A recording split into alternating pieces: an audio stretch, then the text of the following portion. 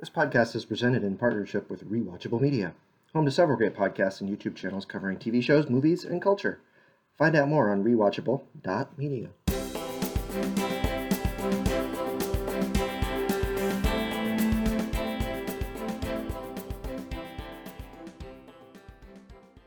So I have a story. Okay, I'll start your story. So this past weekend, apparently, because we were notified on Thursday that my oldest one was exposed to COVID. Oh no. That would normally be really frightening, except also on Thursday, after we'd gotten notification, she had already had a test for COVID where she came out negative because of another COVID scare. So the one COVID scare wiped away any concern for the other one. Mm-hmm. It's like it's negative COVIDness. Yeah. Mm-hmm. 2 in a row turns out to be the equivalent of 1. Yeah. Well, your oldest, like mine, is vaccinated. Right. You and your wife are vaccinated. Yes. And your youngest looks like they're going to be able to get vaccinated here by Halloween, is what they're talking about. So that is awesome. That's very exciting. We are very excited. Yeah. Cannot wait for that. Guys that. out there, get vaccinated, and you don't have to do it for yourself. Do it for everybody that you're around. That's what it's about. Don't worry about yourself. You'll be fine. And do it. And if you're immunocompromised, do it for yourself. Oh, well, definitely get the booster. Get the booster. Do everything. Pump yourself full of drugs is what we say here on Dad Pods. We are pro drug. Yes. I have got it's fall, so it's finally getting some days under 70 degrees here. So I'm going bourbon neat. Oh, very nice. Mm-hmm. I'm just going water plain. Okay. Yeah, but you don't have ice cubes in it. I don't. So proof that it's it's fall. It's fall. But Portland fall comes a little earlier than down here. It does, yeah.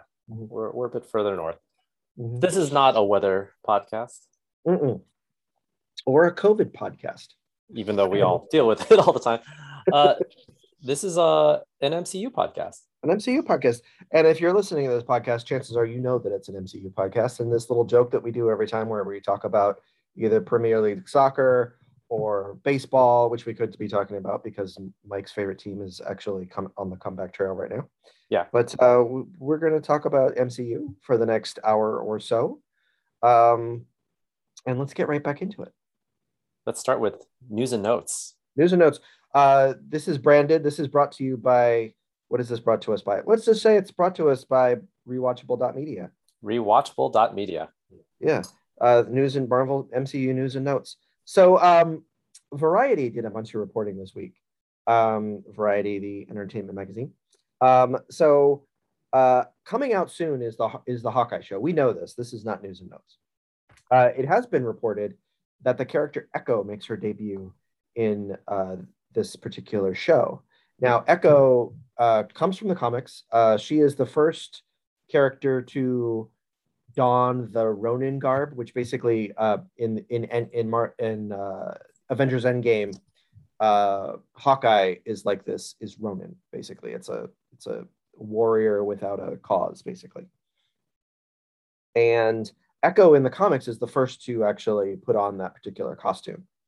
Hawkeye makes it famous, but Echo was the first one. Echo is a super fighter that happens to be deaf. Now, Echo has a very important and complicated history with Daredevil, and you can see why. Not really, but because Daredevil is blind, they decided, oh, what if we give him a girlfriend that's deaf? This is such an ableist form of writing. It's an awful way to do storytelling, but it's comics. This is what they did back in the 80s. And so Echo is a super fighter. All of her senses, aside from her hearing, are really good, and she's like a super ninja. She can copy lots of things. She doesn't really have powers. She's just Olympic level athlete stuff. Okay. Yeah. So it was reported that Echo is getting her own Disney Plus show. Interesting. And in so doing, they were going to sort of take her out of the Hawkeye world and give her that sort of the Daredevil storyline, which is kind of her main storyline in the comics. And in so doing, they would reintroduce the characters from the Netflix show Daredevil, including Charlie Cox, who played the titular character, and that would be Disney Plus. So it wouldn't necessarily what I read. There was lots of stuff that were sort of lots of speculation about this. That it would eventually lead to a Daredevil season 4, all this stuff. We don't know all of the details on it. Nothing has been officially announced. And we don't know if it would be even the same sort of Daredevil character, like in the same universe. Right. But exciting news nonetheless. Mm-hmm. The Daredevil Netflix show was really good. You saw that, right? I did not see it. Okay. So this is the one blind spot we have. So I saw it. I think the first season is excellent. And the third season is really good too. The second season's a little tired, but some of the best fight scenes that Marvel has produced. Right. Like there's a scene where he has this scene in the first season where he fights through this hallway, like just brutal fighting. Yeah. It's probably a little bit more graphic than the MCU is ready for. Certainly at the movie, mass release level. But what are they going to do here with Disney Plus? Do you think that they would, maybe have a separation within Disney Plus to make like a Disney After Dark kind of thing? So I'm going to say no, because they already have some things that would be a little darker. So for example, all the Fox X-Men movies, the second Fox X-Men movies, pretty brutal. I remember seeing it in theaters wondering how are they going to keep this down where Wolverine doesn't have to kill anyone? And lo and behold, he just kills a bunch of people. Yeah. Now, is Logan on Disney Plus? Oh, I haven't looked for that. If that's on there, that would be interesting. Yeah, because that's legit R-rated. Yes. Because while the second X-Men does have, Wolverine killing folks, it's like, you see him jumping with his claws out, and then you see the guys fall. You don't see like the in-between parts, right, where the claws are going through somebody's head or something. That's what you see in Logan. Yeah. So I wonder how they're gonna. I wonder if Logan is on Disney Plus. That's something we probably could look up.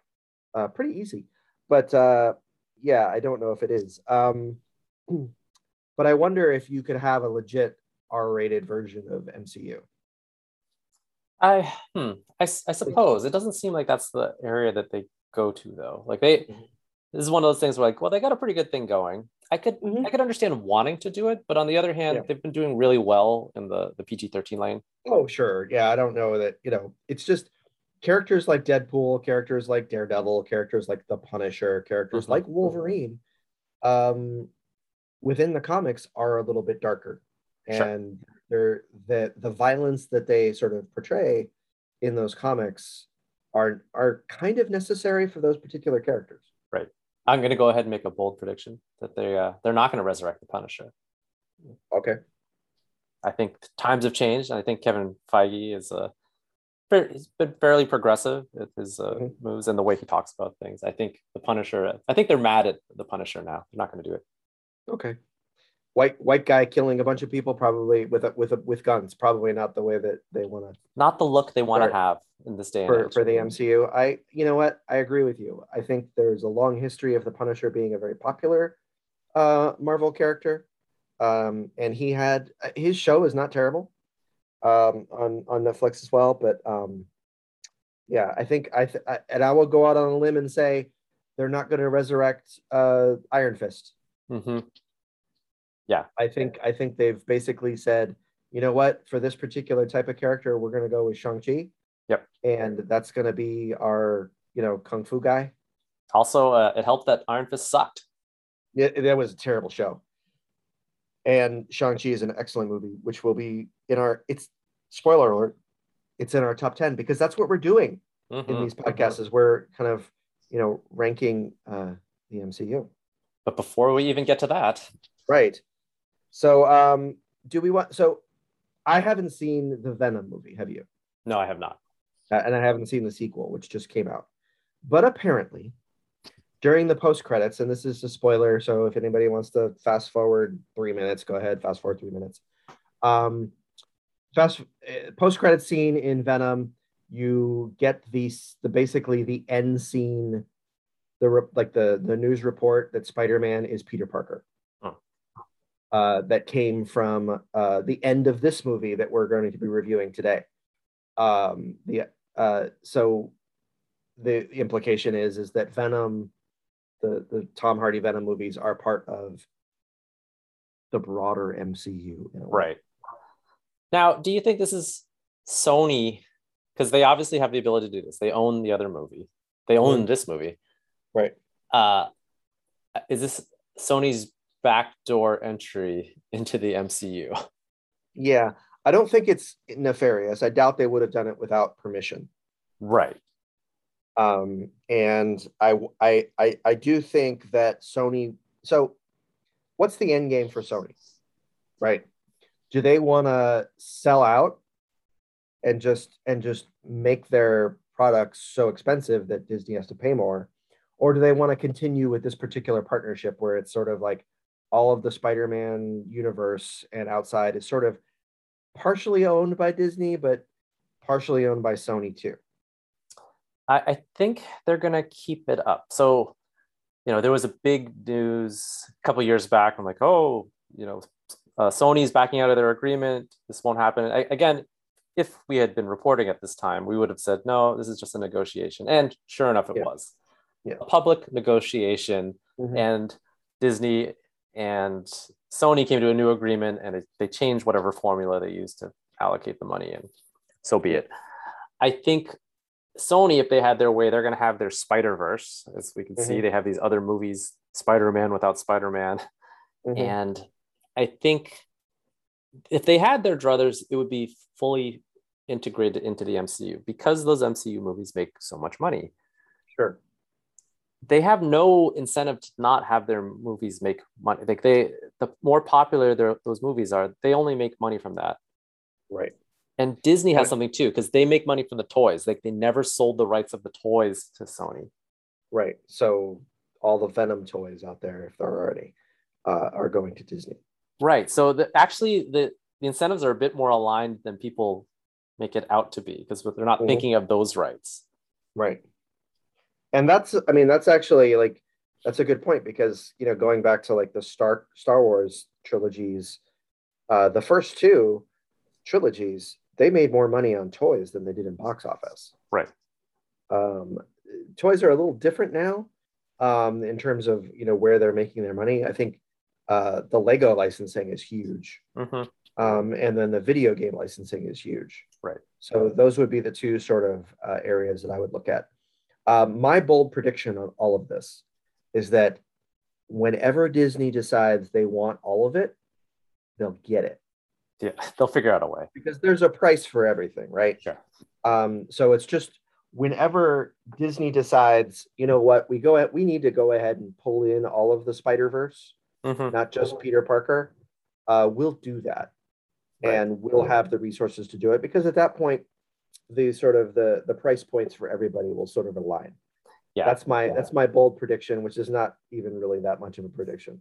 Right. I think what has to happen is Sony is doing so poorly in their non-Spider properties that they basically want to get out of the movie business. Exactly. Yeah. And they very well might. I can't tell you another Sony movie. Yeah. I don't really know. And I think that's how all of these things come into play, that like, sadly, the only movie studio out there that's really turning a profit is mostly Disney. Yeah.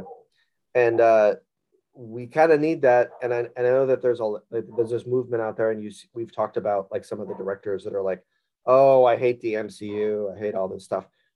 But it's sort of keeping the movie business alive in theaters, right? After the success of Shang-Chi, the Disney basically said all of our movies the rest of this year are going to be released in theaters first, not directly to Disney Plus. And that's important if we care about movies and we care about going to the movies. So, yep. So yeah. Other Disney Plus news. Agatha Vision. That was big news. That was big news. So Catherine Hahn, Agatha Harkness from WandaVision, is getting her own Disney Plus show. We kind of hinted at this when we talked about WandaVision months and months and months ago. now, but she is officially getting her own Disney Plus show. Yeah, I didn't know they were going to go in that direction. I assumed the character would come back, but Right. a complete spin-off show featuring just her is pretty amazing. It's awesome. And you know what? I would watch her read the phone book. I think that's great. This will be wonderful. It's going to be the same creator of the WandaVision show that's going to be.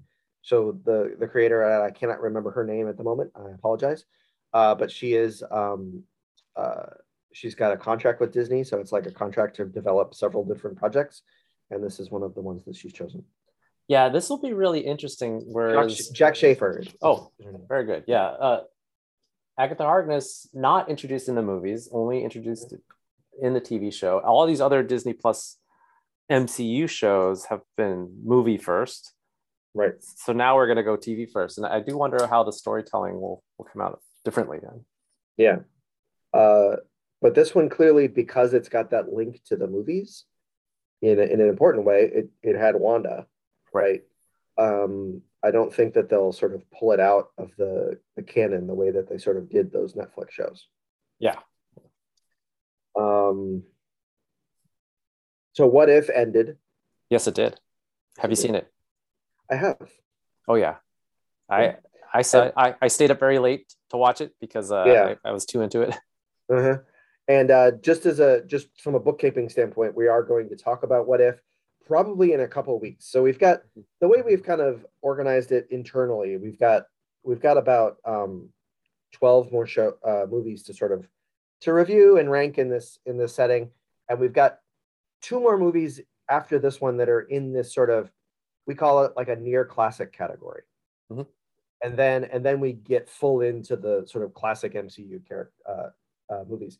So what we wanted to do was get through this particular section. Then we're going to have a whole episode where we talk about What If. And I think, there's a couple that I might want to rewatch. I think there were a couple that were really good. There were a couple that were really not so good. And the whole thing was very strange and weird, which I kind of like. And it was creative. Yeah.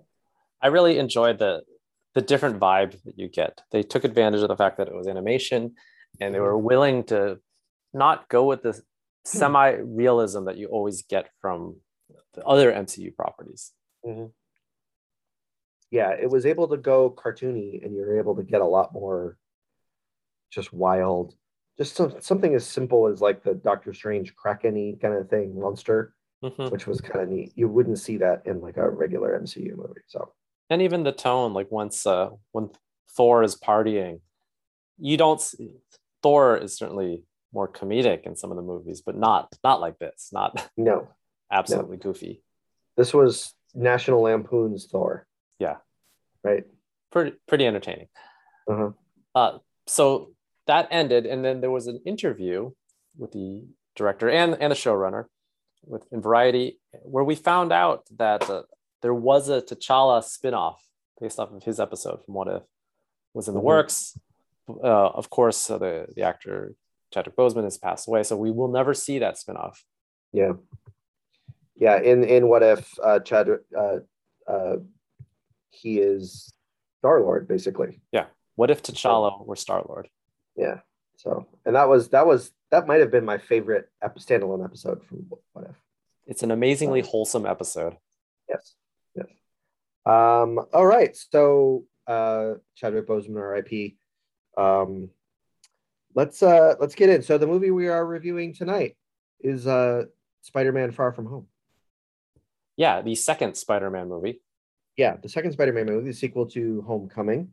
So let's just get right into it, and we can talk about lots of the sort of interesting parts about this movie as we kind of go through. So the movie begins in a dusty town in Mexico.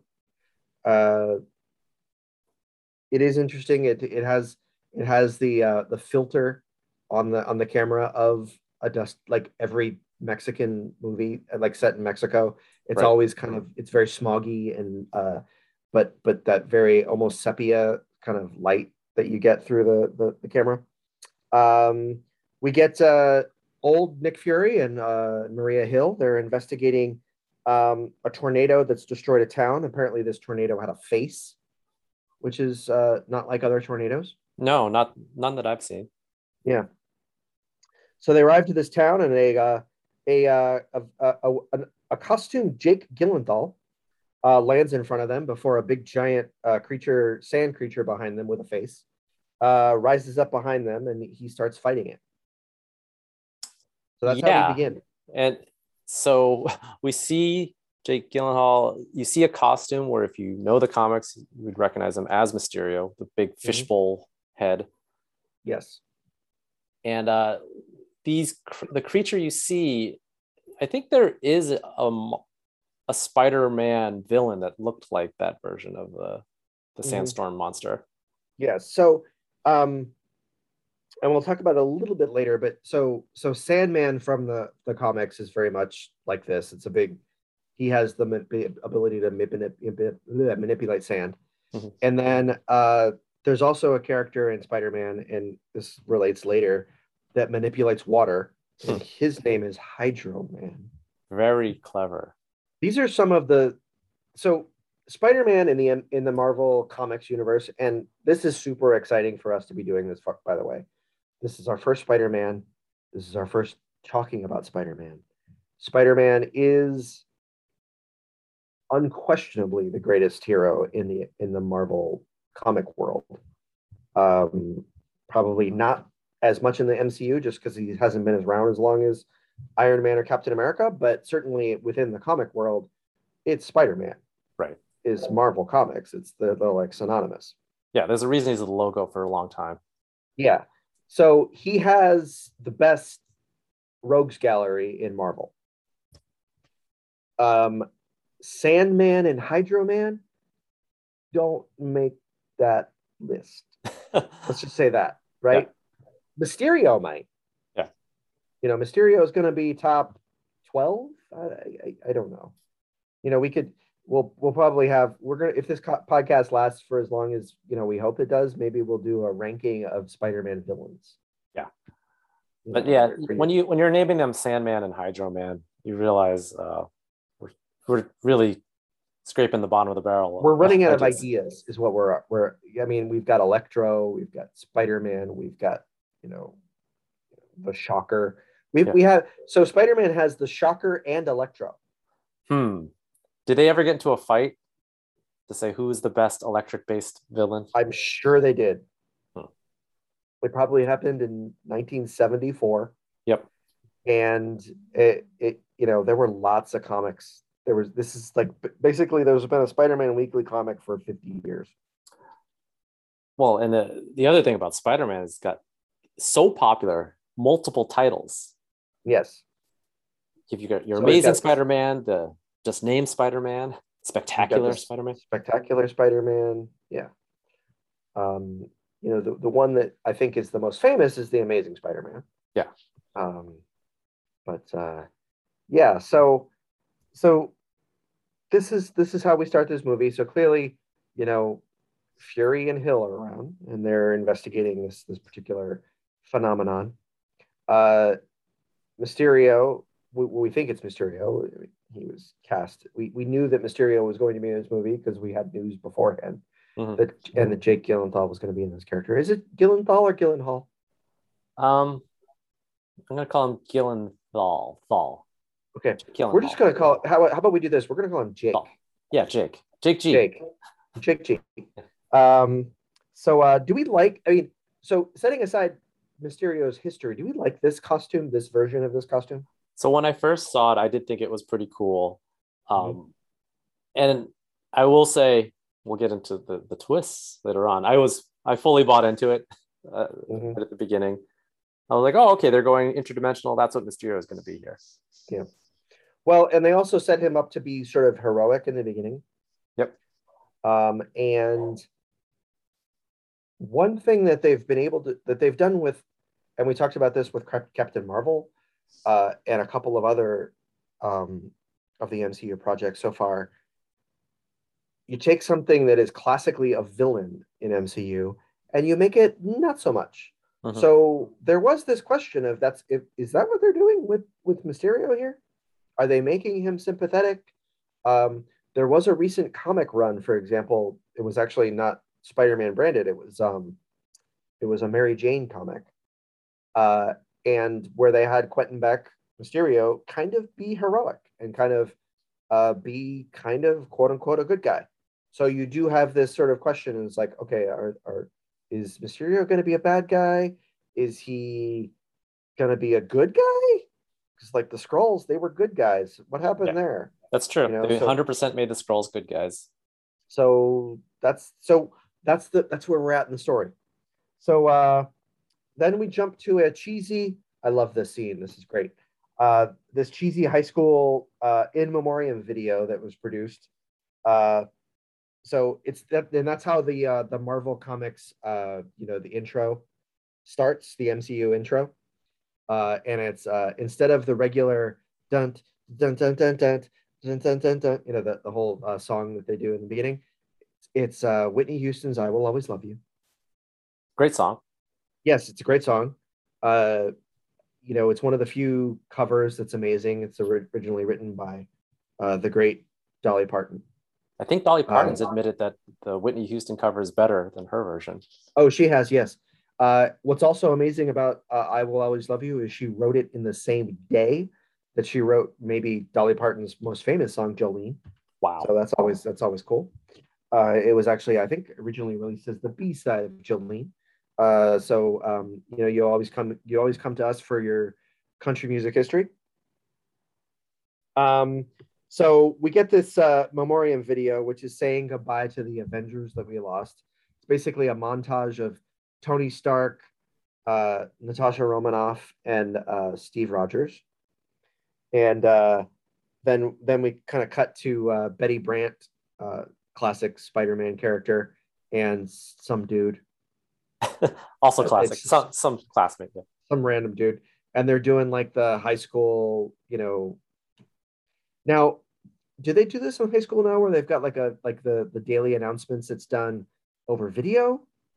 I feel like that might be true. I mean, I don't have any children in high school, so I don't know. Right. However, I know they don't do it in middle school. Yeah, they definitely don't do it in middle school. I've seen many TV depiction of this, so I'm going to believe it's true for certain large high schools. Yeah. So this is important because this is the first MCU project that is done post Endgame. Right. So here we get to they talk a little bit about the 5-year period from the Thanos snap to everybody coming back. So, and here they call it the blip. Right. And we get a depiction of what it's like at the time of the unblipping when people come back. Yeah. And in this blip, it's very funny. Yes. Right. So it's like, a bunch of high schoolers disappeared during a basketball game. And then they come, or like a pep rally, and then they come back during a basketball game. Right. And they're just in the middle of the action. The band in the middle of the action. It's kind of pandemonium and crazy and funny. They went for the joke.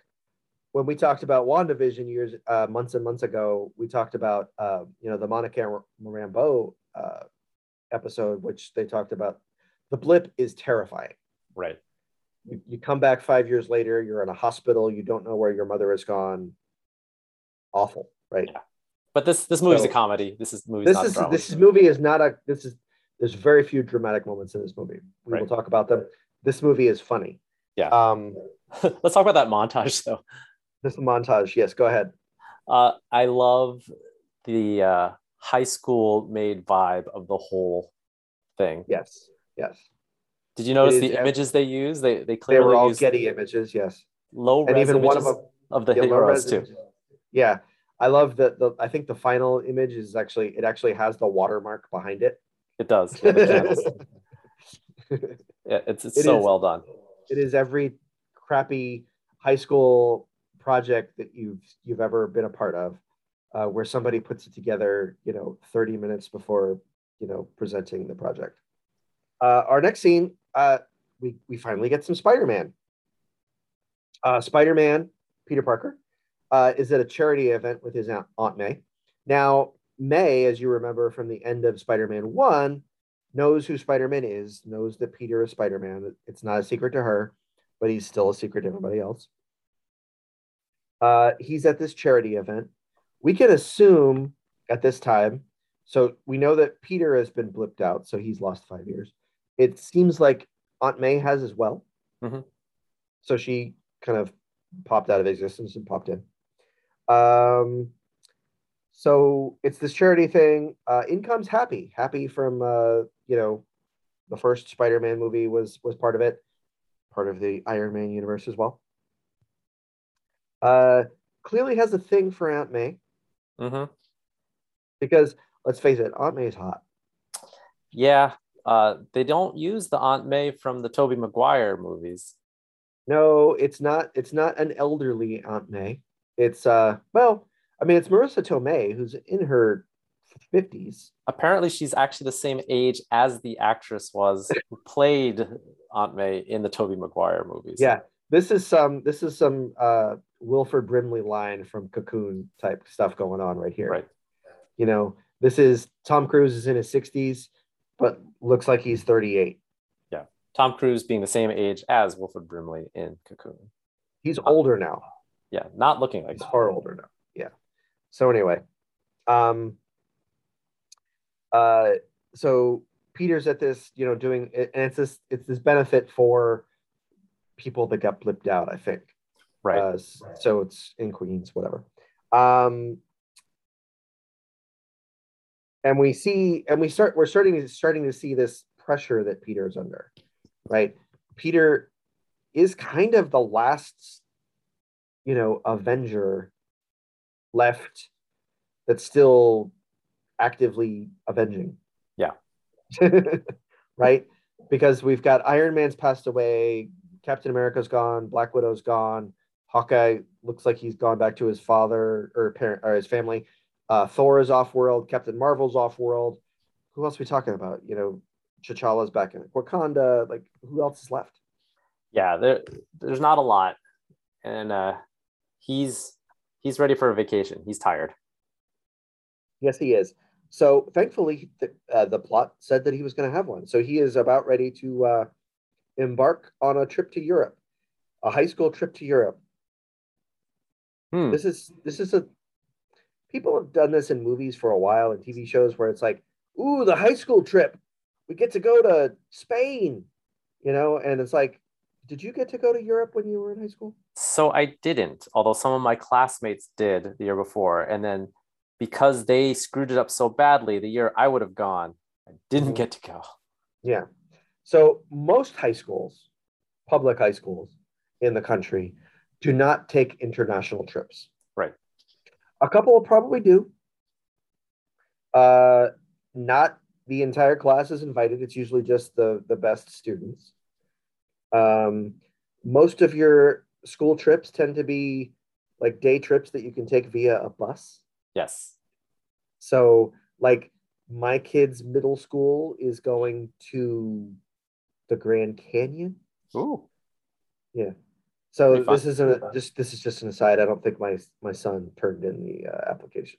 On time. Whoops. Because it's one of those, we're trying to teach him responsibility. So, hey, you have to go to a different, here's this piece of paper. You have to take this to the office. Mm-hmm. If you don't take it to the office, you can't go to the trip. So it's one of those, hey, we're giving you this responsibility, and I don't think you turned it in. Oh. Anyway, great power.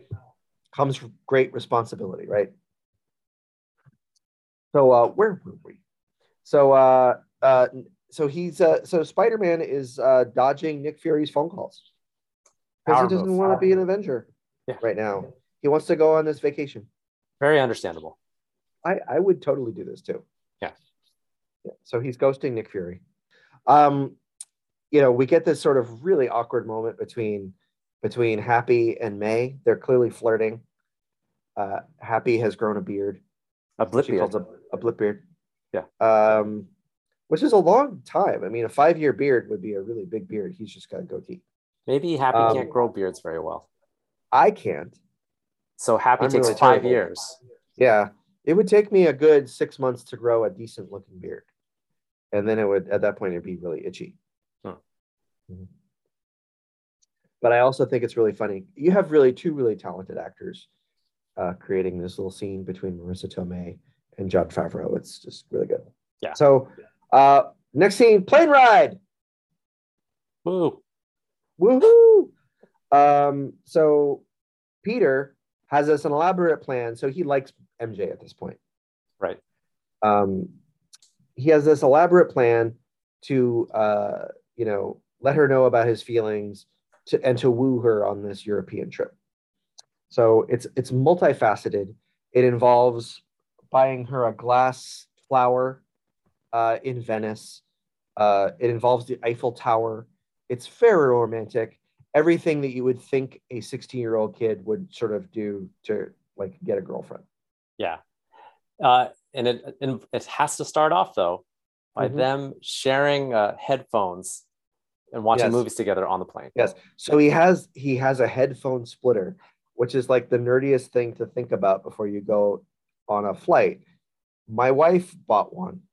That's how nerdy it is, right? So she bought it so we could. So if we wanted to watch the same movie on a flight, we can do it. So you're not doing the thing with the headphones where each of you takes one of the earbuds? Exactly. So you can just do the splitter, so you can both have two things, so you can watch your movie in stereo. Oh, very nice. Yeah. So, but anyway, so it doesn't work out for him this way. He's sitting next to Ned, and it's like, oh, I'm allergic to perfume, and then it's mostly screwed up because Mr. Harrington, the same teacher from the first Spider-Man movie, played amazingly perfectly by Martin Starr. Martin Starr was a child actor. He was in the show Freaks and Geeks. He's been in the Judd Apatow world. Yeah. He's also been in the show Silicon Valley. He's awesome in this role. Yeah. He's great. I love him. But he's not the person that Peter Parker wants to sit next to. No, but he is the person that Peter Parker sits next to. Yes. Ned gets to sit next to the aforementioned Betty Brant. They bond on this flight and they become boyfriend and girlfriend. Right. Despite Ned's insistence that he wanted to stay single. Yes. Because what's better than being an American in Europe? Because Europeans love Americans. And he's got the cool hat. He's got like this. He also had a hat in Spider-Man Homecoming too. Yeah. So Ned just cracks me up. The whole anytime Ned's there. Shout out to Jacob Batalon. Yeah. So this is just a really funny scene. The emphasis on the ox splitter is great. Yeah. Ned and Betty are really funny together. They edit it so well where you see them sitting together and you assume they're just not going to get along. And then the next scene you see like they are madly in love. Yeah, madly in love and sort of oddly sort of mature about it too. Well, it's the mature that 16-year-olds believe is mature. Right. It's wildly hilarious. And I think the two actors do such a great job. Yeah. Of portraying the high school romance that's been bonded over the course of 10 hours, something like that, a flight. And so even if you don't go to Europe as a high schooler, a lot of people take these sort of high school tends to be that first time where you might take a trip either with a group of friends or a school group or something like that, somewhere where you're just away from your parents for a week or two. And there are often those sort of bonds that you sort of create. They can be mini bonds. Maybe it's just like the bonds that you create on a field trip where like all of a sudden, the field trip buddy that you've been assigned with is like the cool kid. And all of a sudden you're friends with the cool kid for a day. And then it goes away as soon as you get back to the normal life. But for that day or for that trip, you're just in this sort of world. And it's different than your regular world. And that's kind of the way to look at this this Ned-Betty relationship. They play it so funny, and they play it, I'll say very sweet too. Like, yeah. Oh yeah, I was rooting for them. Yeah, these two kids. So we get to Venice. So this is our first day in Venice. It's looking up. Peter, he's getting what he wants. Like he goes and he gets his little glass Black Dahlia that he's getting for MJ because she likes the Black Dahlia is her favorite flower because of the murder, which is great. And he's making moves on her, and then all of a sudden a big giant water monster attacks. This is the aforementioned big giant water monster. Yeah. So Peter doesn't have his spider suit, So he has to fight this big giant water monster with what looks to be a little bit like it's like a Mardi Gras mask. It's like a Mardi Gras mask that he gets in Venice. Yes. Also, he fights this big giant water monster sort of alongside of Mysterio. Yeah. And they don't call him Mysterio yet. He's just some guy in a suit with a fishbowl on top of his head who has some sort of magic energy powers. Yeah, green energy blast. Yes.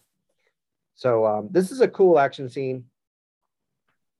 Yeah, it's cool. It seems like, oh, this is the action that we're going to get. You see the two of them together. I love how Spider-Man reveals like, hey, I could do stuff. I'm strong and I'm really sticky. Yes. Yeah. One of the best lines. Yeah. And a lot of it is so Peter Parker because most of what Spider-Man is doing is on the periphery. Like Mysterio is fighting the monster. Spider-Man is trying to save the people. Like he's helping like make sure that everybody's safe. He's making sure that these buildings don't collapse, and he's trying to, make sure that everybody's out of the way, all of his friends, all of the bystanders, that everybody's safe. It's such a Peter moment. Right. So that's a good scene. And we move along, right? So we've now seen sand, and now we've seen water. Yeah. So that night, Nick Fury breaks into Peter's room, tranquilizes Ned, who's his roommate. It's kind of funny. And there's this kind of funny back and forth where, everybody's coming to their door as Nick Fury is trying to talk to Spider-Man. It's like, Betty comes. It's like, hey, babe, are you okay? Talking to Ned, but Ned, of course, is tranquilized. The different teachers come by trying to say, hey, are you okay? Do you need to talk about today? Because it was pretty traumatic. I love the Martin Starr is like, and Peter's like, oh, I'm fine. It's like, oh, good, because I'm not qualified to give you any sort of therapy. Which is so great.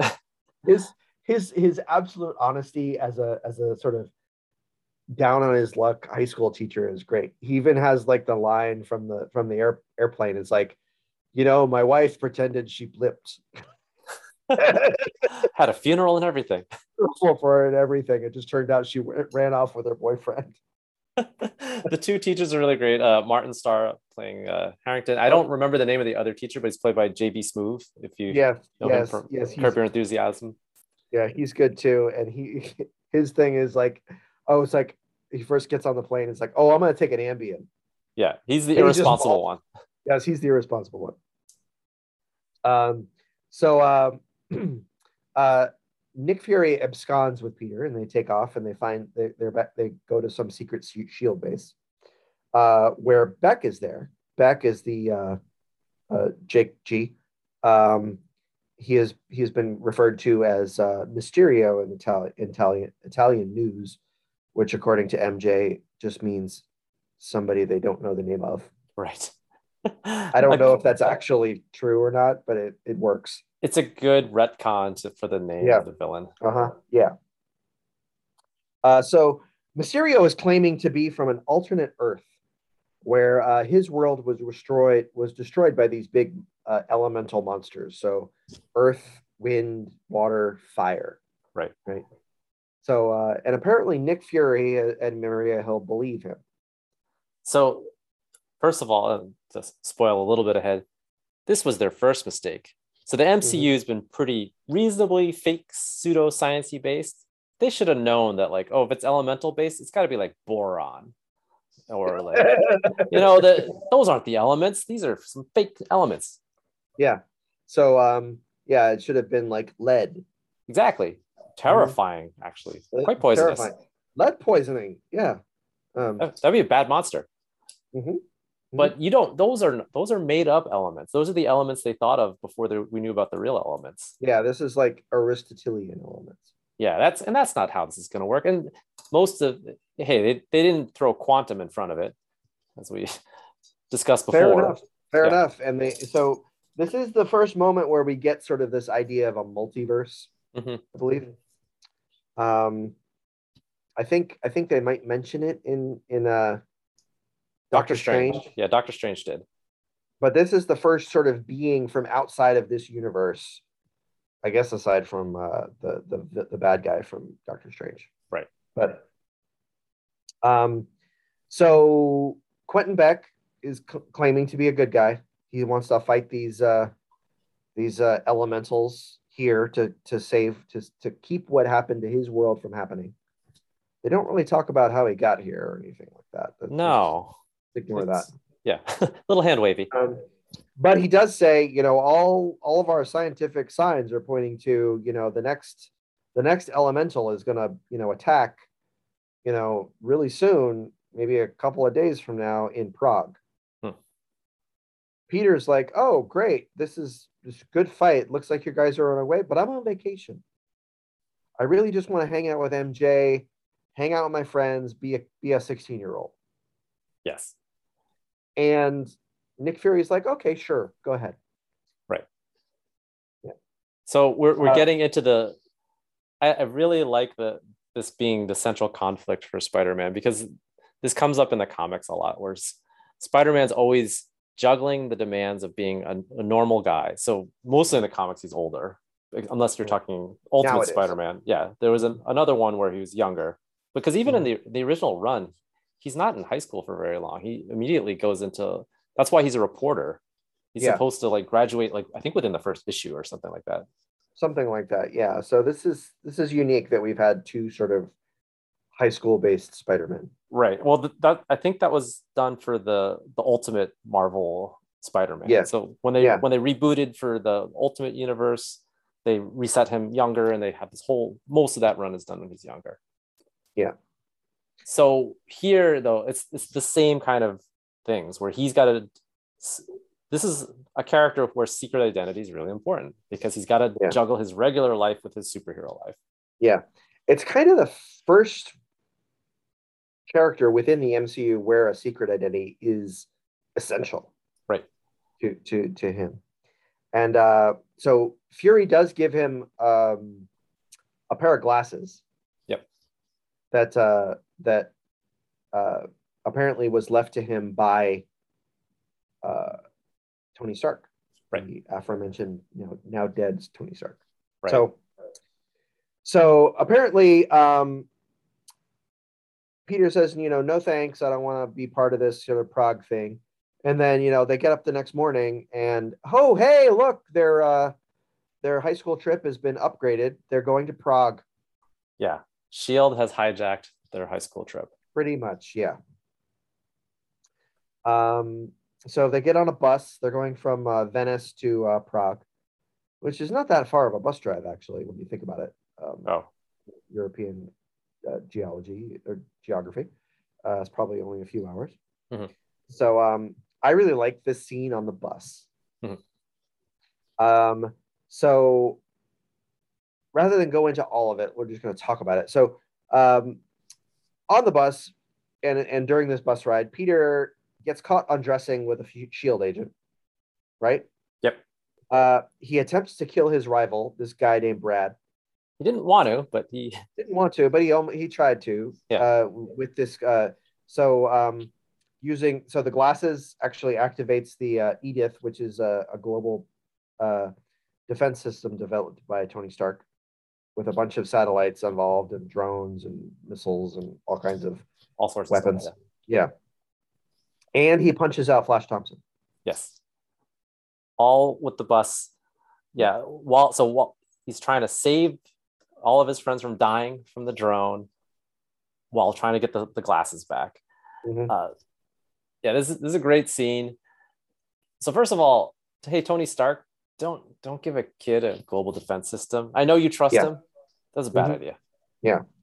This is one of those scenes where you really appreciate how good Tom Holland is as Peter Parker, not just Spider-Man.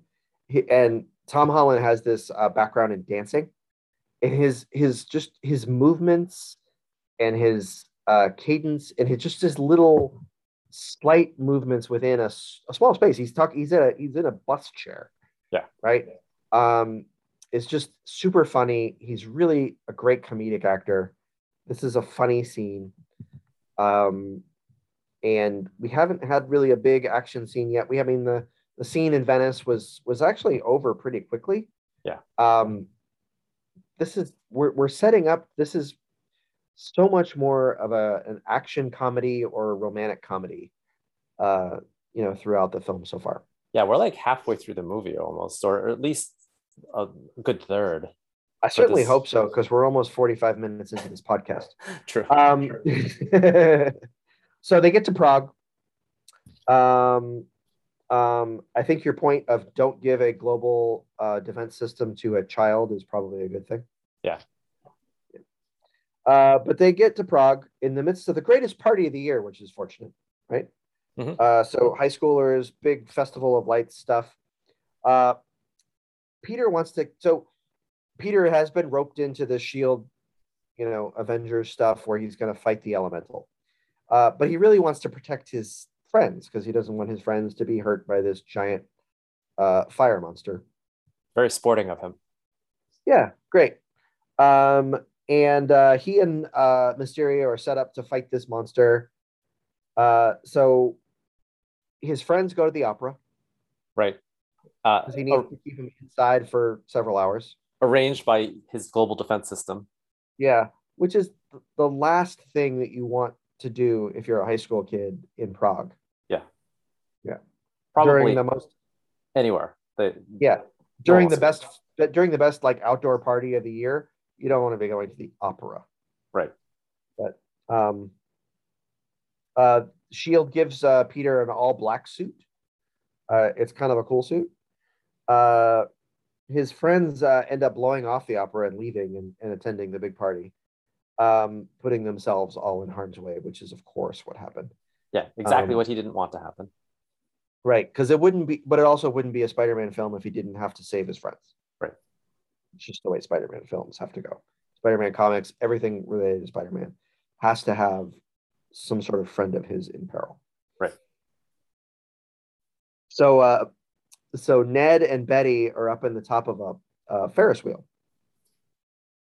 And they are right next to the action where Peter and Mysterio are fighting the big fire monster, because we're talking about we've gone through sand, wind, and now water, and that what we're dealing with now is fire. Right. And fire is apparently the worst of the all. Right. The one that ended my world. The one that ended my world, according to Jake G. That killed my family. Killed my family. Jake Gyllenhaal is a very handsome man, though. Oh, yeah. So Ned calls Spider-Man Night Monkey, which is kind of funny. Yeah, because he's trying to explain to Betty, who thinks is that Spider-Man? And Ned doesn't want to give away that Spider-Man's there. So he's like, no, because Ned, to this point, other than May and Happy, are the only people alive that know that Peter is Spider-Man. Right. So this is actually a pretty good action scene in the dark, which is hard to do. We've talked about this before. Yeah. It helps that like you pointed this out, it helps that the actions that like the setup is, this is the Prague Festival of Lights. I have no idea if there is a Prague Festival of Lights or not. It doesn't matter. It's good good writing to allow for a good action scene. Yeah, because so often, like, a lot of things that happen in the dark aren't really. It's a cheaper way, I think, to do CGI stuff, because you don't have to light everything up. But this is a good scene. Yeah. They defeat. So Peter and Mysterio defeat the fire monster. And right after that, the next scene is Beck is like, hey, let's go have a drink. Right. Yeah. And during this sort of male bonding moment, Peter decides that I'm 16, I shouldn't have this global defense system, which is very mature of him. Very mature of him. So he gives his glasses to Beck and basically turns over Tony Stark's global defense system, satellites and all, to Mysterio. Right. Which, is this a good idea? It's a bad idea, it turns out, Huh. because after Peter leaves, we get this, total turn from Jake G, that he's this big jerk. It turns out, and we'll get to this movie later, but it turns out Jake G was the creator of this artificial intelligence, or not artificial intelligence, but this it's like a virtual reality system. Virtual reality system that was in the Captain America Civil War that Tony uses in a scene, and he calls it Barf. Right. And so Mysterio's got this team of bad guys that have all been wronged by Tony Stark in some way. Right. They all hate him. And so they've all determined to be evil geniuses, and they're all going to help Mysterio be bad. Right. So I got to say, right until the heel turn, I totally bought in. I was like, oh, wow, great. They defeated it. I'm like, this seems good. And I didn't see it coming at all. Okay. Yeah, I mean, that's how they wanted it to be, right? So there's been just enough sort of characters in the MCU that have been good or bad in the comics, but then good in the MCU. There's been just enough that, or vice versa. Mysterio this is the mustache twirling moment for Mysterio, where he basically lays bare his entire plan, right in this little scene here in this bar with his team, and basically the motivation is we hate Tony Stark. Pretty much, yeah. They do a good job of retconning a whole bunch of the MCU for this moment. So I thought it was clever. Yeah, it was. They CGI Jake Gyllenhaal back into Civil War. They go all the way back to Iron Man 1. Yep. With one of the characters. That's the same actor, right? Like they actually did use the same guy. I think they did use the same actor. Yeah. Yeah. Tony Stark made this in a cave.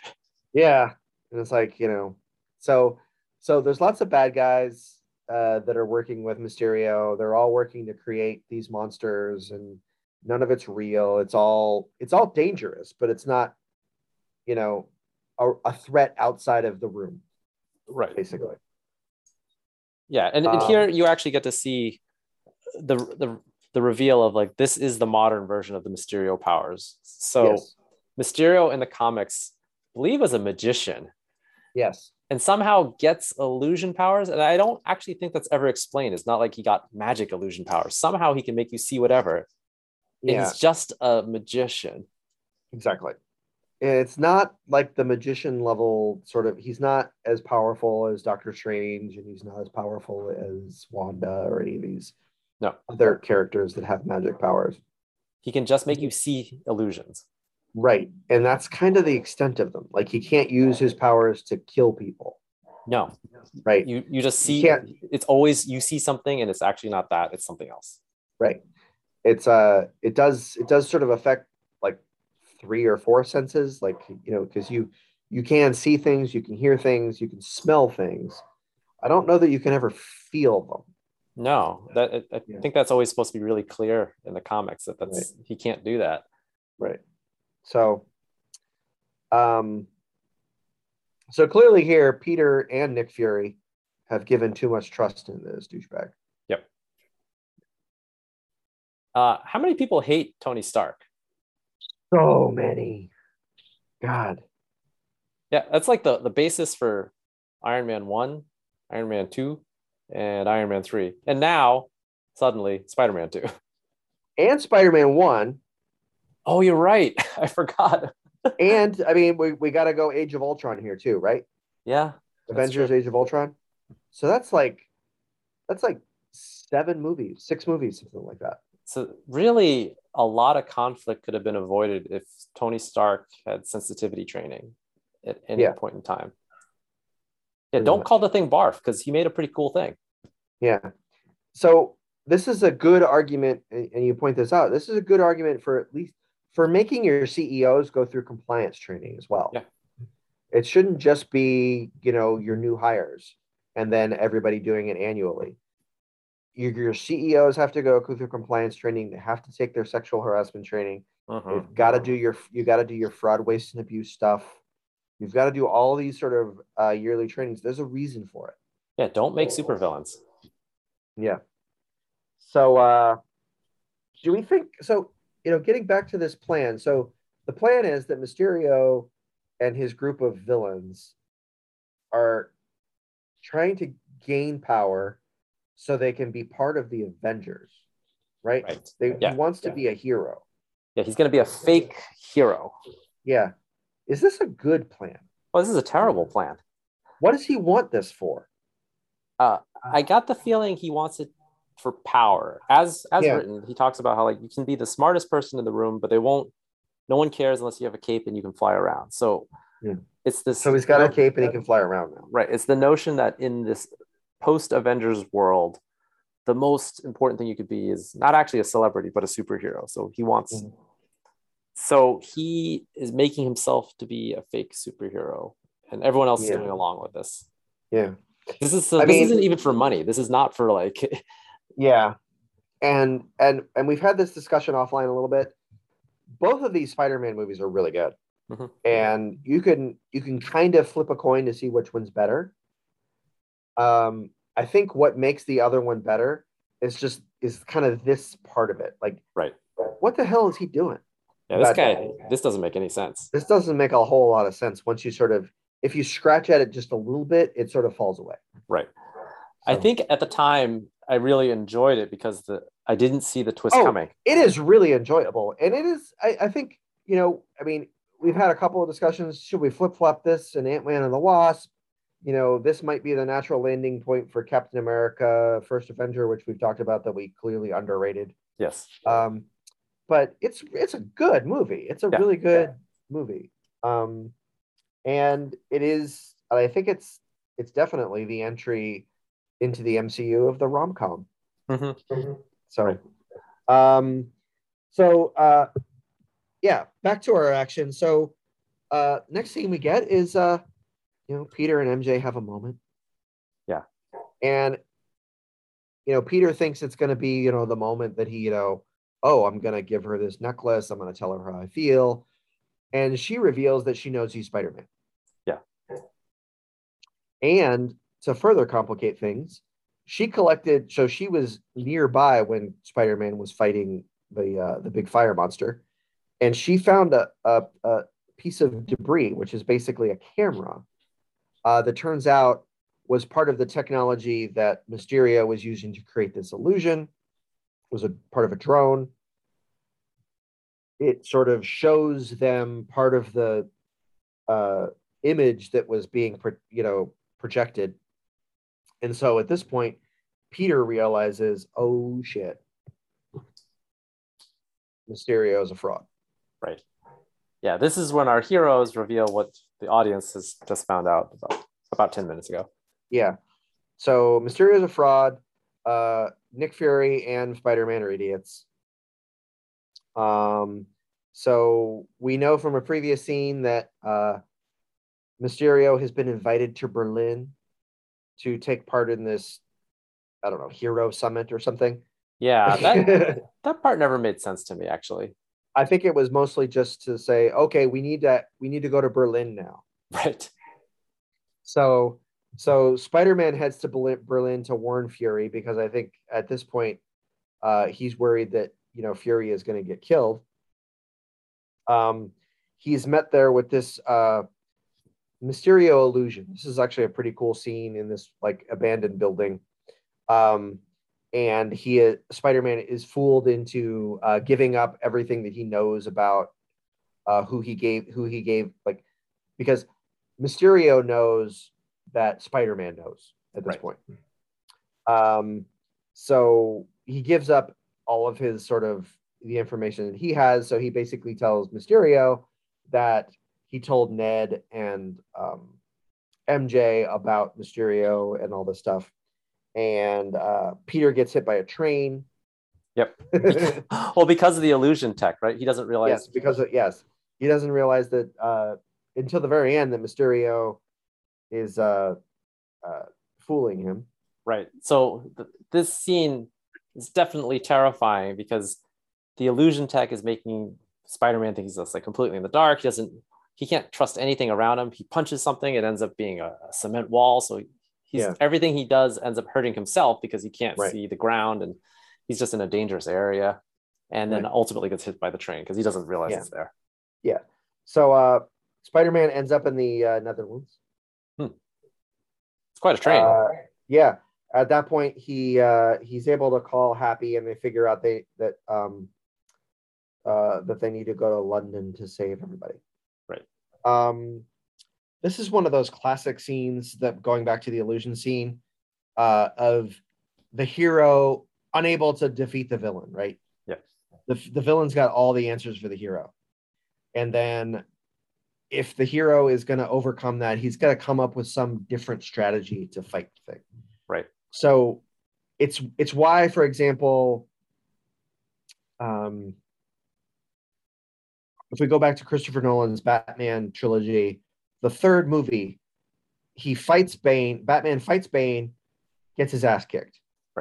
Right. He comes back later in the movie, fights Bane in the same way that he fights Bane before. He just happens to win this time. There's no he doesn't learn anything new. He doesn't gain anything new. It's one of the reasons why that movie sort of falls a little short of the highest level that they did with The Dark Knight. Right. Because there's nothing that the hero really overcomes in that movie other than, he overcame a broken back, but he didn't learn anything. Yeah. So he went at Bane the same way. If we go back to The Dark Knight, he does have to compromise there to defeat the villain. He basically violates everyone's privacy and uses this Wayne tech that makes every cell phone. He overcomes his morals. His morals. Yeah. Yeah. He has to cross a different line in order to defeat the villain. And that's where we are here. The Red Sox are up 3 by the way right now. Oh my God. 8-5. As we talk. So so I really they learned how to do this here. So you have the hero seems to be unable to beat this guy. He's got to figure out a new way to do it. Right. Because I think the advantage that you see for Spider-Man, at least what we learned from the first movie, is that he's able to defeat villains who seem more physically capable than him using his agility and his different abilities. The scene here just shows that physically he's not going to be able to beat Mysterio. Yeah. So on the way to London, he creates a new suit within the back of the plane, Happy's plane. Right. There's a funny gag that Happy starts to play AC/DC, which is kind of Tony Stark's soundtrack, and Peter yells back, "I love Led Zeppelin." Classic Peter Parker joke where they always use his zoomerness for the audience. Yeah. So he creates a new suit in the back of the plane.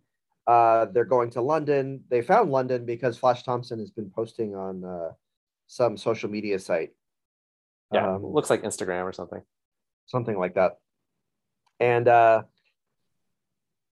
Mysterio has created this even bigger monster to destroy the Tower Bridge in London. Right.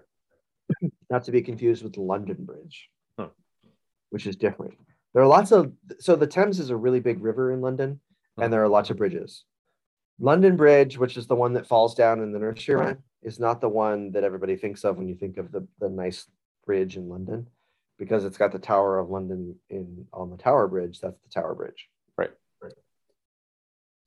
So if you ever go to London, kids, don't tell the cab to take you to the London Bridge. You want to go to the Tower Bridge. Oh. Yeah. So. Well, now I know. Peter defeats all the drones. It's this big action scene. The kids and Happy are chased by drones. Big, huge fight scene that Mysterio basically reveals to the world that it was all drones, because Peter is able to destroy some of the drones. He eventually wins using his tingle. So they talk about his tingle earlier, right? In the movie, between like May and Happy talk about it. This doesn't occur in the first Spider-Man movie. We don't talk about his tingle. Right. So this is the classic Spidey sense, right? It's kind of like a precognition power that Spider-Man has, where if something's dangerous, he feels it before it happens, so he can react to it. This is they call it a tingle here, which is funny. And he is able to use this kind of sort of sixth sense, if you will, to know what's an illusion and what's not an illusion to defeat Mysterio here at the end. So back to the Peter tingle. Yes. Did they ever explain why he loses it in the beginning? It's mentioned that he doesn't have it. Well, he mentions to May that he's having trouble with it. So at this point, the only time we've actually seen the Peter tingle, and we assume that it's a Peter tingle, is in Infinity War. Right. He's on the bus, and the hairs stand up on his arm when the big spaceship enters the Earth's atmosphere, and he's able to sort of escape the bus and go be Spider-Man. So that's where we assume, like, oh, okay, that's the standard Spidey sense or Peter tingle, right? That they talk about. But he does say that it's not working. But I think it's just one of those where it's just like he's got to trust it, right? And that's kind of what happens here. My only thought was that, there's this thread throughout the movie where Peter's feeling a lot of pressure to be the next Iron Man. Everyone wants to look for the next Iron Man, and his senses do come back once he's talking with Happy, and Happy sort of says to him, "Don't try to be the next Iron Man. Just try to be the best Peter Parker." Yeah. So I think this is a little, and what's interesting is that they don't make it like really explicit, because that's why I'm asking this question. I do think that's what we're supposed to get out of it. Yeah, I think that's right. It's like he has to believe in himself. Right. And that's a standard problem that you have with any 16-year-old. Yeah. To believe in himself. So he wins. He defeats Mysterio, saves the world, saves his friends. The film ends with Peter swinging a terrified MJ through the streets of New York. Yeah, which I think is great, because it's a real human, how an actual regular person would feel if they're swinging with Spider-Man. Yeah, this wasn't Lois Lane getting flown in the original Superman. This wasn't even Kirsten Dunst swinging with Spider-Man in the Tobey Maguire movies. This was a terror that I wouldn't be surprised if we never see Zendaya, swing around again. This is terror. She says that at the end, like, let's never do this again. Yeah. Mid credits. So the end of the movie. This last drone scene was really cool. It was epic. There's lots of stuff to it. Describing it, you guys should watch it. Yeah, just watch it. It's fun. It's good. Mid credits. We get this Spider-Man, Peter Parker. Yeah. It's a news report. His identity is revealed to the world by J.K. Simmons as J. Jonah Jameson. Right. So now all of a sudden it's not the head of the Daily. It's like, it's a website, right? The Daily Bugle. Yeah, dailybugle.com or .net. No, it's .net. They didn't get a .com. There's a .net. Yeah. So I don't know. Do you not pay as much for a .net? I don't know what a .net. Well, it's just a different top level domain. So if you were unable to get the .com, you might look for the .net to see if that's still available, and then you get it. So it just shows you're one step down. Yeah, this is like tabloid level, I think, is what we probably would say about it. So this is the first. So obviously, dun dun dun. His secret identity is revealed to the world. But this is also the first real link to the Sony universe, right? Right. Which so it's the same J. Jonah Jameson that was from the Tobey Maguire Spider-Man movies, awesomely played by J.K. Simmons.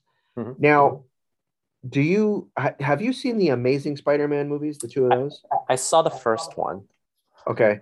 I did too. I don't remember it. Was there even a J. Jonah Jameson in that film? I think it was still J.K. Simmons. You think it was still that? Okay. Yeah. I'm not sure, but it doesn't matter. But this is clearly a link to that previous right. To the previous universe. Then we get our post-credit scene. We find that Nick Fury and Maria Hill this entire time have been Skrulls. It's been Talos and whoever. Right. Talos' wife, I believe. Okay. Because we saw her in the spaceship in Captain Marvel. Captain Marvel, right. So, and then Fury is actually on a space station. Yeah. Pretending to be on a beach. Like in a virtual reality kind of thing. He's on a space station, like a Skrull space station. So could this be the beginning of Sword? Could this be I don't know what's going on here. Yeah. And I think to this day we still don't know. So we know that Sword is something different because of WandaVision. Than Shield. Right. Yes. Yes. So in the comics, Sword would be in space. It's like this entity that's out there to protect Earth from alien invasion. But Sword is special weapons and acronym thing. I don't know what they're gonna make it be in the MCU. And but he's in space.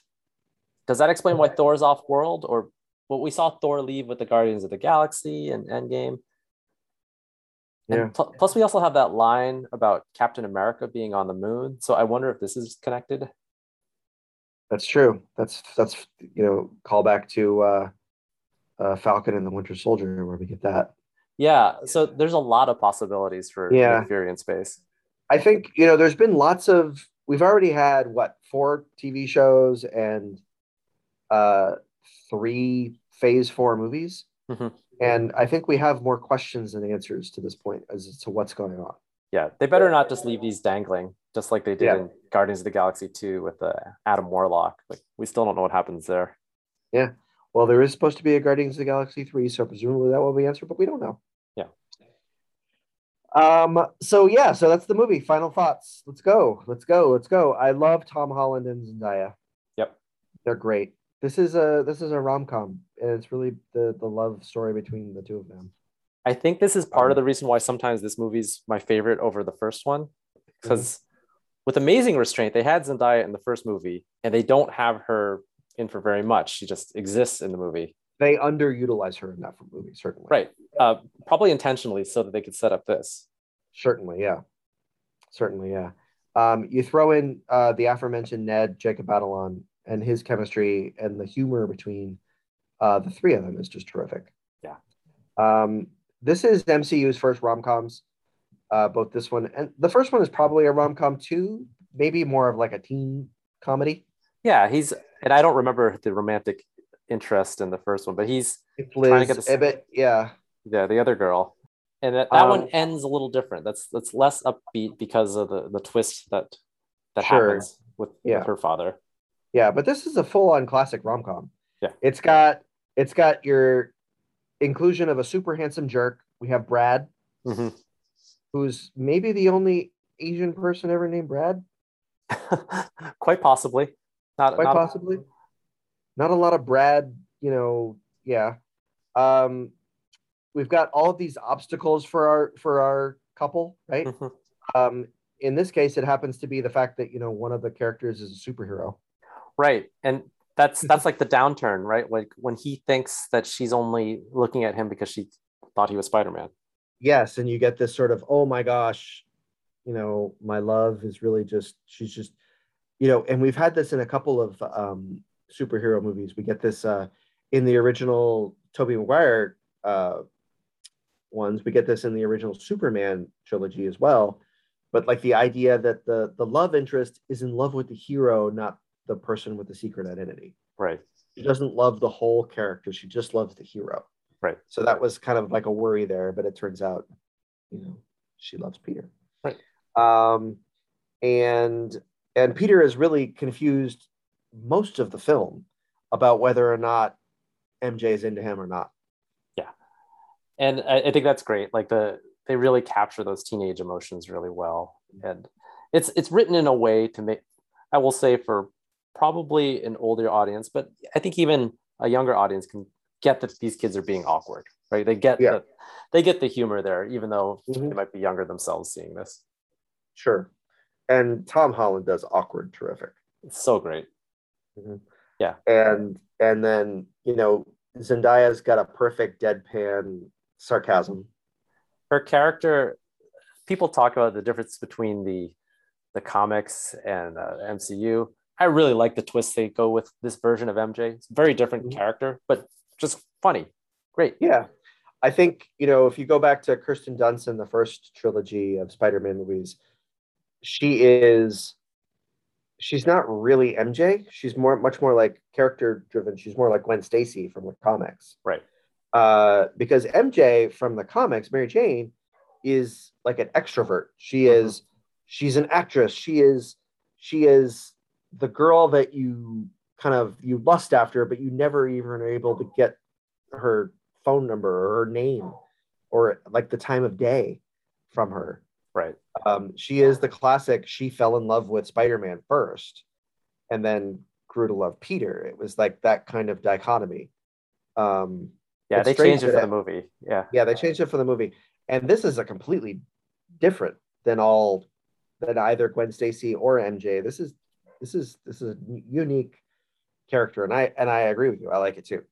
Yeah. So all of those haters out there, first of all, like whenever they change things, people don't seem to object too much, unless it's like the character's race or sometimes the gender. I'm like, they've changed quite a bit for the MCU as it is, and no one complains about those things. So I feel it's a different universe. Let's just accept that.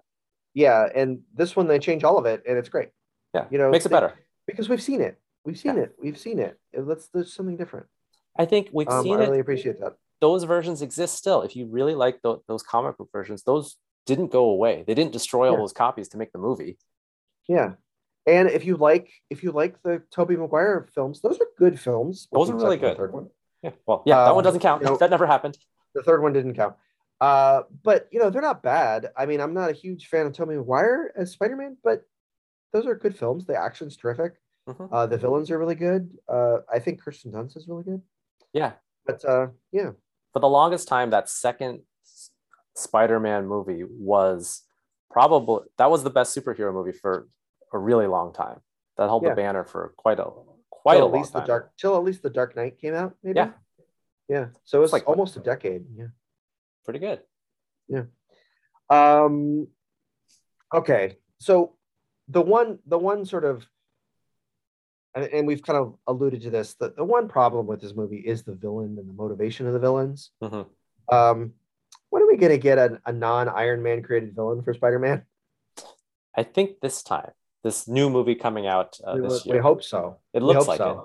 Yeah, we'll see. We don't even know who the villain is yet. It better not be a Tony Stark motivated. I hate Tony Stark. And that's why I'm destroying the multiverse. That seems bad. Yeah, that seems bad. So, Vulture was an arms dealer that was kind of did that because Tony Stark was a jerk. Mysterio is a jerk because of Stark. We have talked about this before. Tony Stark should be in jail, prison, because he's a war criminal. 100%. Yeah. But so he's created supervillains in Iron Man 2, Iron Man 3, Avengers, Age of Ultron, Spider-Man 1 and 2. He is the villain in Spider-Man, Captain America: Civil War. Yes. It's probably a good thing that he's dead. Oh, harsh. Hot take? That might be a hot take. Hot take? Because he's also, I mean, let's face it, had he been around when Me Too happened, he's not going to survive that. That's true. That's 100% true. 100% true. So, yeah, I think that it's best that we move forward without Tony Stark. Yeah, I think so. I agree. So these villains, the villains that rally around Quentin Beck, I can understand his motivation. He hates Tony Stark, right? Yeah. The thing that's a little weird is that they all support him to keep up this, like he needs a whole team to keep up this illusion. Right. Basically a whole company. Mm-hmm. That's the thing that's kind of strains believability to me. Yeah. Like, why didn't they just start their own company? Yeah, they have a lot of great talent there. Yeah. Like Justin Hammer in Iron Man 2 starts his own company. Right. So that, You know, at least that makes sense. Iron Man 3, Aldrich Killian starts his own company. True. I mean, they were doing evil things, but it wasn't just like their motivation wasn't just evil. Right. Their motivation was money, right, and power and stuff like that. But this guy is just evil. Well, it's almost worse. So if you're a flunky working for Quentin Beck, you're not dreaming of getting rich. You're dreaming of like, I'm going to make it look like that guy's a superhero. Yeah. That's not the best plan if you're a low level flunky to Quentin Beck. I agree. Quentin Beck Tech. Don't do that. Yeah. Quentin Beck Tech. That would have been a great company name. Hey, there you go. Beck Tech. But yeah. This is a good idea of yours. Stark shouldn't have given Edith to Spider-Man. Yeah, that was a bad idea to start with. Okay, so several things. Number one, don't give it to a kid. Number two, don't have a system that you just put the sunglasses on and then you can control all of it. We need some checks and balances. Even on some of these other things, you see two keys. You turn two keys.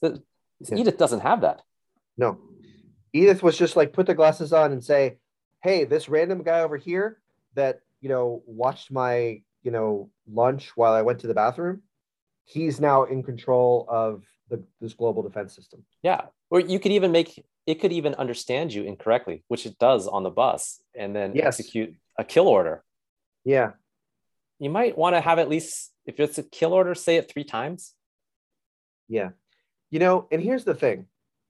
This is, it's post Infinity War. He's done his will and everything like that.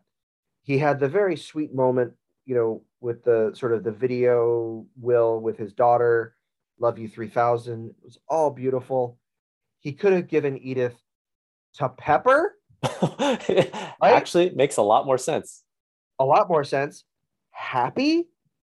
Also makes sense. A lot more sense, right? Steve.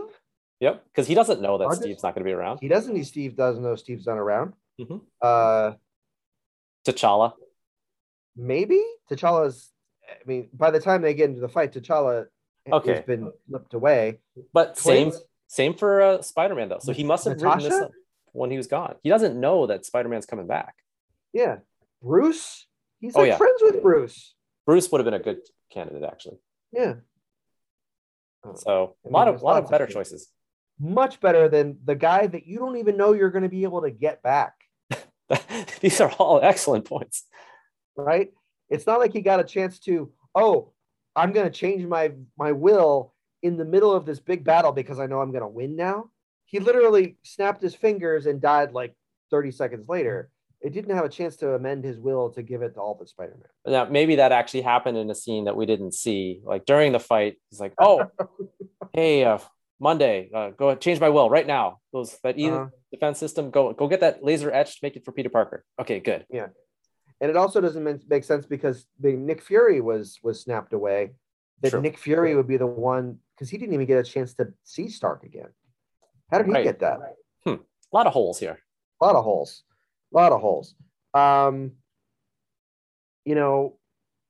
Maybe we should just have a whole podcast where we just trash Tony Stark. Yeah. Because, he wanted to stop producing weapons in Iron Man 1. Right. That was the whole stated goal. Mm-hmm. Stated goal. And then he just spent the rest of the MCU like creating killing machines all over the place. Yeah, that's probably a bad idea. We've talked about Age of Ultron. Should be in jail. Mm-hmm. But like he built War Machine for his friend Rhodey. Mm-hmm. He built all these suits for himself that like have missiles and weapons and all kinds of stuff on them, right? Yeah. Somehow it's not a killing machine if it doesn't have bullets, but repulsor ray, totally fine. They've got missiles. True. Like it's just not a gun. Yeah. Right. It's just, There are other ways to kill somebody. It could have had knives in it, but and War Machine's got like a freaking like gun on it. Yeah. He built all of Spider-Man suits, and we found out from like both in like Endgame as well as in um, the first Spider-Man movie, it's got like an instant kill order on his suit that where the spider things come out and start stabbing people. Yeah, probably not the best idea. Gave that to a 15-year-old. So yeah, I think his definition of a weapon is pretty loose. Tony Stark, huge hypocrite. Yeah. Not only should he, it's a good thing that he's dead. He was a hypocrite. 100%. So we've talked about our rewatching a little bit. And you know, we ranked a lot of this. Most of it was just me writing down stuff, and you kind of went with it. Yeah. This is a good movie. I do think Ant-Man and the Wasp is actually a bit tighter.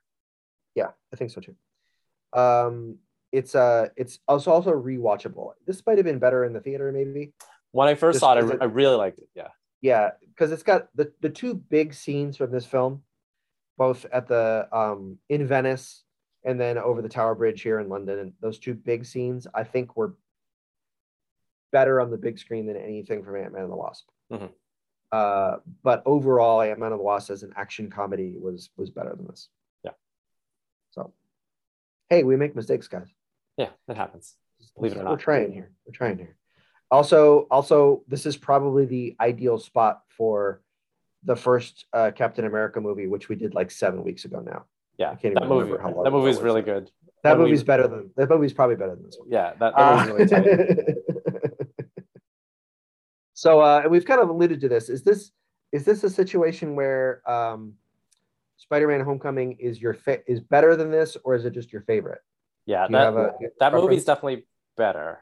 I think this one I like a bit more at times because again, you get the Zendaya parts with Tom Holland are really good, and you just don't get that in the first movie. Well, and the first movie is like this kind of wacky teen comedy. This one is full on sort of teen rom-com, right? And it's unique, right? Like when we've talked about some of these MCU films, we talk, you know, eventually when we get to Winter Soldier, we'll talk about it as being this spy film. Same thing, similarly with Black Widow. You know, Ant-Man, the first Ant-Man is a heist. It's just a heist film, right? You know, we have some movies like Captain America: First Avenger is really a war film. Right. It's not even really a superhero movie. And this one is uniquely a rom-com, and it's to be able to sort of weave the sort of the idea of a superhero with sort of the framework of being just a romantic comedy. It's really well done. Yeah. And unique, and it's clever. Yeah. But I do think that mostly because the villain in Spider-Man 1 or Homecoming is so much better than this one. Yeah. I'm going to bump that one up. And that goes into our top. We have like 9 films that are in our top 5. Yeah. As one does. As one does. So that's definitely in that top 5. Yeah. So yeah. Yeah, this villain's superpower is just being smarmy. That was the thing my wife pointed out. She's just like, Jake Gyllenhaal, he's just smarmy in that whole movie. That's all he's got going for him. Yeah. He manages to convince all of these people to do this stuff for him. Yeah. And that is quite a power. It is quite a power. He's not quite like a cult leader. Yeah. But, you know, it's also not clear that he may have fathered children from the people that work for him.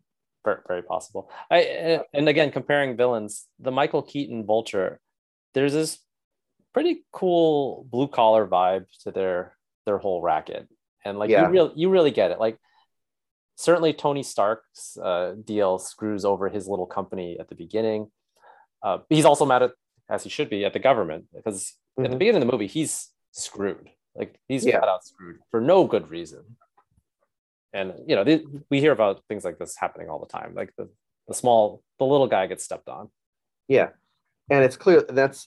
I do like that motivation, and we'll talk about that certainly more when we do Homecoming. But just he's somebody that you could relate to. Like you can see, it's the same reason somebody like Walter White from Breaking Bad is a realistic character. It's like you can see a person put into a desperate situation could do something bad because for altruistic reasons, right? Like he becomes a bad guy for his family. He becomes a bad guy to make money because he doesn't have health insurance or something like that. Yeah. You can see the motivation for it. That's just you can't really see Mysterio's motivation here. Yeah, it's a little hard to think. It's weak. So Elliot's response, my son Elliot, says ultimately a good movie because doesn't everyone like Spider-Man? That's a great review. It is because honestly, we probably could have. We've been talking for like an hour and 45 minutes. It's probably what we should have just been doing. Yeah. Say, everybody likes Spider-Man. There you go. Geneva has this movie in a 3-way tie for best Marvel movies, probably 4-way because I think Geneva forgot that there's 2 Spider-Man movies, also with Guardians of the Galaxy and the Ant-Man movies. Okay. 6-way tie. Yeah, 6-way tie. Yeah. Jillian, when I asked about this movie, said the guy that plays Mysterio doesn't shower. Jake Gyllenhaal apparently in an interview said something like, "Oh yeah, showering, that's overrated." Apparently he was actually just joking because the internet made it a big deal and tried to speculate on the amount of times that Jake Gyllenhaal showered. And, this summer 2021 will be known as the time when every celebrity was interviewed. Yes. And said that they don't shower or wash their hair or bathe their kids or something like that. You know, just several of them came out and did that. And then everybody went mad. And I think there was probably one couple that probably did that. And then everybody was just like, wouldn't that be funny if I said that too? Yeah. But that's apparently what Jake Gyllenhaal did here. Yeah. Anyhow, that was then disproven. Yeah. On further review. Upon further review. So right. So that's it. So that's where we're at. Next week. Does anybody want to know what we're doing next week? I want to know what we're doing next week. What are we doing next week? I'm looking it up right now.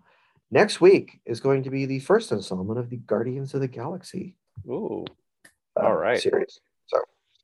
So anyway, yes, until next time. Thank you, Shane. Thank you, Michael.